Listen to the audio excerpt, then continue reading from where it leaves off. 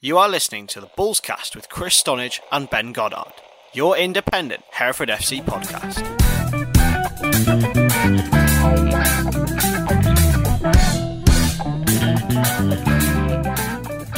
Hello and welcome back to Bullscast, your independent Hereford FC podcast, brought to you by the Hereford Times. And once again, as per usual, I am joined by Mr. Ben Goddard. How are you, Ben? You good? Good morning. Yeah, frantic morning this morning. It always is when Hereford played on a Tuesday night. It's always a bit of a chaotic Wednesday morning. Wednesday, it is Wednesday. It was a late one. So yeah, but yeah, no, all good. After last night, 2 wins on the bounce, and can't be bad. Mate, as the famous saying goes, everything is coming up Millhouse for the moment. It's all looking nice and rosy. Famous saying. Do you not know everything's coming up Millhouse?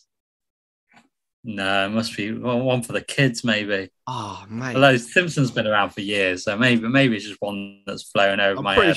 I'm pretty sure it's from an episode of The Simpsons, but maybe it didn't reach West Midlands or something. I don't know. Yeah, but it is, and it just means for those who don't know that it's all looking nice and rosy for the moment. 2 wins out of 2. We were a bit doom and gloom last week, Ben, but we're not now. And it started off, mate, with 4 goals away at Farsley Celtic. I mean, a nice little trip away for you, mate. We weren't too good down last week. We just beat Kidderminster. Oh, good point. We weren't too down last week. We were a little bit down. We had a little bit of bad vibes. But I was quite happy last week being Kiddie. Can't be bad with that. You might have been down. I was fine. But yeah, I mean, Farsley were terrible. They're the worst team in the league. They are poor Farsley. They used to be decent, but they lost their manager and they've lost a lot of players, and the feeling down there is just toxic. I mean, as soon as we got there, the press woman at Farsley said, "Oh, you're going to win 4 or 5-0 today." It's like, oh, that's a great bit of getting behind your team, bit of optimism, and yeah. Then she said, "Oh, 6 teams have played on this pitch in the last week." It's like apparently the first team train on it, the women play and train on it, and some under 18 sides play and train on it as well. 6 teams have played on that pitch, and it was. You'd hear Josh Gowland's interview after, and actually the pitch saved Hereford because Josh Gowland described it as a mole coming out and heading the ball away just as they're about to I think they're about to equalise before half time. Complete Hereford just stood still, and their striker strolled in at the back post. He just had to tap it home, and somehow this mole's got in the way and headed the ball in an awkward angle, and it's gone straight past the striker and out wide. And yeah, it was a terrible bobble, to be fair to the Farsley forward. It did take a bobble, and he completely missed it, and Hereford sighed relief and then made changes at half-time, brought on I think Hereford dominated the first half, deservedly in front. And Dinesh Janela got a bit of a sloppy yellow card, and he got involved in a bit of afters, and you could just see young lads, and they were targeting him. They were putting dirty tackles in on him, and it was only a matter of time before he got sent off. And so Josh Gowland saw that coming, did the right thing, took him off, put Jared Hodgkiss on, and that kind of it stemmed that halftime break. Farsley the best the Farsley played in the whole game was 5 minutes before the break, and they did look good. For that 5 minutes, they looked like they were going to pull a goal back and get back into the game. However, withstood that, made a change at half time, and that was end of story really. Hereford dominated the second half. Full credit were deserved their 4-goal win in the end, despite leaving it a little bit late. But yeah, Farsley were bad. Yeah, I think they'll go down, because I think Telford will get out of the trouble, because Telford are a half decent team. And yeah, it'll be down to Farsley and Bradford, I think, won last night at York, so they're picking up points as well. So yeah, I can't see a way out of it for Farsley unless they make a lot of changes quickly, and their ground and the whole setup there is Southern League. if that, it's a small ground. They don't get big attendances there, and yeah, I think they'll struggle. They'll really struggle to get out of this season. They've done well since they came up into this league, and I think it's probably just a step too far. They've probably got too much infighting, and players leaving at key times, managers leaving at key times, and unfortunately, I think that'll be them this season. But Hereford can only beat, Josh Gann said, can only beat what's in front of them. And if that's a poor Farsley team and they win 4-0, then they take that and move on to the Gloucester game, which, fantastic win. I'll let you describe what happened last night. Well, yeah, but we'll slow down a little bit, mate. We'll slow down because we're not going to get too ahead of ourselves, because one of the goal scorers on the Farsley game was new signing Mo Toure. Now, I've heard some good positive energies coming out of your articles and everything from his signing. I mean, how for those who haven't seen him play, how can you describe him? He's pacey. He's a bigger version of Janai Gordon, I would say. And Janai's done well the last two games, and he's going to be some fight for that number 9 shirt, I think. Toure can also play 10 and can also play out wide on the wings as well. So he can play across the forward line, across the forward 4, Josh now calls it, I think. So a really good addition to the squad. It's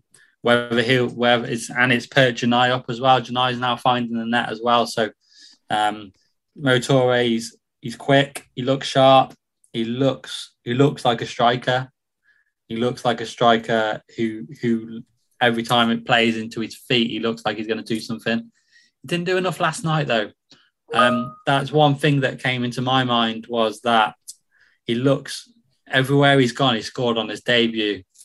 And I do worry that he might be like a flash in the pan, and might start really well and be excellent and the next best thing since sliced bread, and then we might struggle after that.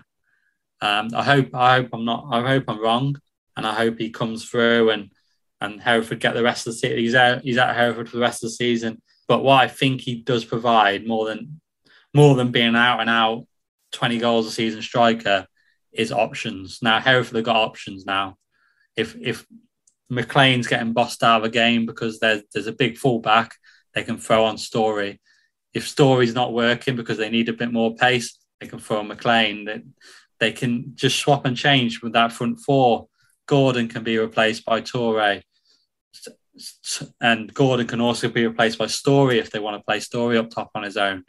There is options, and also if you get a knock to one of them 4, they're interchangeable. So McLean, Kuyar plays on the right. McLean, Kuyar, Story, Gordon, and Toure. So you got 5. And there's probably one more as well that I'm missing. I'm sure someone will shout. Anyway, but yeah, I think there's 6 that can play out across the front 4. So there's 2 on the bench last night, and also you've got Harry Pinchard to come back into that as well. So you've potentially got 7 vying for 4 spots in that front forward line. It's a fluid forward line. So fantastic position to be in. Hereford finding their feet at the right time. People are worried about Hereford, are worried about playing Hereford now, and that's a position Hereford have not been in since they've been in the National North. I was saying to someone this morning, I don't remember the last time you go into an away game thinking Hereford could win this, or Hereford could get a point at Chorley. I could at least get a point at Chorley, could win it. Last year and the year before, but if you went away to a top 6 side, we'd be like, oh, how many goals are going to concede today? Who's going to make the errors, But now you just feel that they're going to every game with a chance, even if it's a small chance, like we felt against Kidderminster. They had a small chance and they might scrap a 1-0 and they won 2-0. I think I think the real test will always be against the Fylde and the Bostons of the world, and Kitty, of course, when they go away there in a couple of weeks. But you feel they've got a fighting chance against anyone. If on their day, you feel they could beat anyone in the league. And it's a fantastic position to be in full credit to Josh Gowling for turning it around after the first 9 games when it was all doom and gloom, and to turn around into this position where they are poised for a playoff push. They really are, and I think it's a credit to all the work he's done. And also losing 2-3 players at Christmas, you went into that Brackley game without a bench. For 4 weeks later, having 2 first players that can't get in the first team sat on the bench with Storey and Toure. Toure and Storey. Rather than Storey and Toure. Maybe that's something new. Maybe it can be like a new Toure. Storey and Toure. Could be like could be like a ship name. But like as well, though, mate, I will give full credit to you because you did say, even in the worst run, that this is one of the best Hereford sides you've seen in recent years. And in terms of I believe that in a squad. And it's coming to fruition now more than ever, I think, because they've made additions where they need them. I think they have thrown a lot of players at it this year that haven't worked. But if you're on a reduced budget and you're constantly gambling on players that may come good, may not come good, you're going to come over a lot of players because you're gambling on unproven players. So they're not all going to come up trumps and be the next big thing. You're going to have a high turnover of players because you haven't got the budget to throw at players. Look at Gloucester. They've thrown money at Matt Green, who scored last night. Looks a really good player, but then he's a league striker. He's a Football League striker. If you've got the money to throw at Football League players to drop down the levels that can't quite get into a League Two side, but are proven, and you've got the money to go and get them, then of course they're going to drop down for first team football on the same money.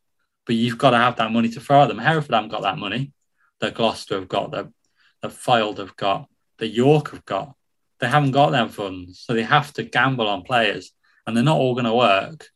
And they have to be wise with the loanees, and be wise, and also be clever about which loanees come in for what time period, and try and get them on the cheap. I mean, fantastic work by Josh Gowling to get Egan on a free from Bristol Rovers on work experience to play centre half to 2 games they've won.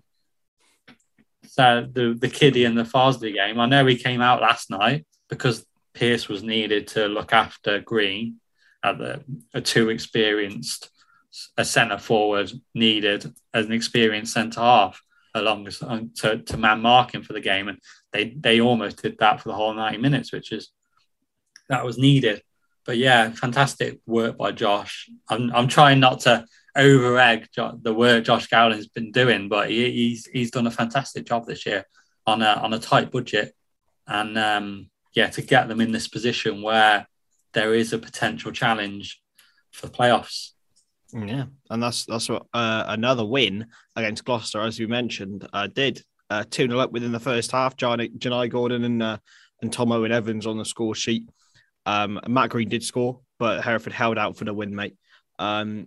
Earlier this season, we probably would have said that Gloucester would have been, challenging in the top echelons. But actually going into this game, you sort of expected Hereford to come up with a performance like this. Yeah, definitely. It's a good performance. I did go into the game. I did believe that Hereford would win it because Gloucester are on a poor run. Gloucester are turning around their fortunes. The signing of Matt Green is going to be pivotal. Goals win games in this league. If you've got a decent striker, you're in with half a chance because he will prey on mistakes and he will get chances. He will get goals in this league, and Gloucester will come fighting back. But whether that gap they've let go already is too big for them to fight back into the playoff hunt, we'll wait and see whether they're good enough to get back into the playoff hunt. I don't think so. Without Green, they were very toothless. Their captain now has suspension to serve, which God knows how he could play last night after being sent off on Saturday. Apparently they've appealed the suspension, so that might have brought him a couple of days to play in the Hereford game. He's got suspension to serve, and to be honest, they looked a bit average. Matt Green was the worry, the threat, but without him, they look pretty average. But he will get goals and they will climb up the league from where they are at the moment. I mean, the Gloucester media guys were saying that the fans were saying talking about relegation. I mean, God, there's only one relegation spot. Farsley have secured banking that. They've grabbed that with both hands. I mean, yeah, bless them. I mean, yeah, they're not going to get relegated, but yeah, whether they can battle back into the playoff position, they may have left themselves too much work and not enough quality in there. I mean, Hulbert failed to make a mark at Edgar Street and now is playing every week there. He wouldn't get in the Hereford team at the moment. Tommy O'Sullivan, we know all about him. They look pretty average. I mean, the referee last night, I mean, Hereford 2-0 commanded the first half, should have been further ahead than the two they had, and then second half completely dominated. Look for a third goal, had a blatant penalty. The first one was a bit hit and miss, but 2 minutes later, blatant penalty, blatant handball, not given. And then the referee just seemed intent on giving Gloucester away back into the game. Free kick after free. They must have had about 10 free kicks in that second half, Gloucester, all around the box. And Tommy O'Sullivan, he's a good set piece player. I think he found it struggle to get a grip in the middle of the park anyway. But for set piece, dead ball situations, he was good. And eventually, Forsyth came on, and I think Forsyth kind of left Matt Green and tried to play him offside. And I think they should have just tight man marked him rather than try and play clever games with the offside trap. I think that was a mistake to do that. And some of the defensive line moved forwards along with Forsyth. Some of them stayed, and Hereford got stuck in the middle, and Matt Green was left alone to head the ball in. So it was a moment maybe Hereford need to look at that, whether they maybe ditch that offside, leaving everyone offside tactic, because even in the Premier League and Championship, that tactic goes wrong, doesn't it? And when it goes wrong, you made look stupid, aren't you?